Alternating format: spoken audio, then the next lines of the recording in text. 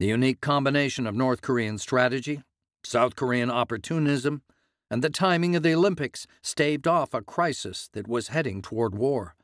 But the world may not be so lucky to have that confluence of circumstances interceding again.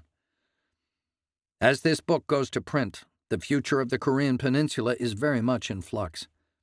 The Trump-Kim summit was marketed as the beginning of a process toward both denuclearization and peace. Yet denuclearization remained as implausible following the Trump-Kim summit as it was during the 2017 nuclear crisis. We hope you have enjoyed this Cambridge University Press extract of On the Brink, Trump, Kim and the Threat of Nuclear War by Van Jackson.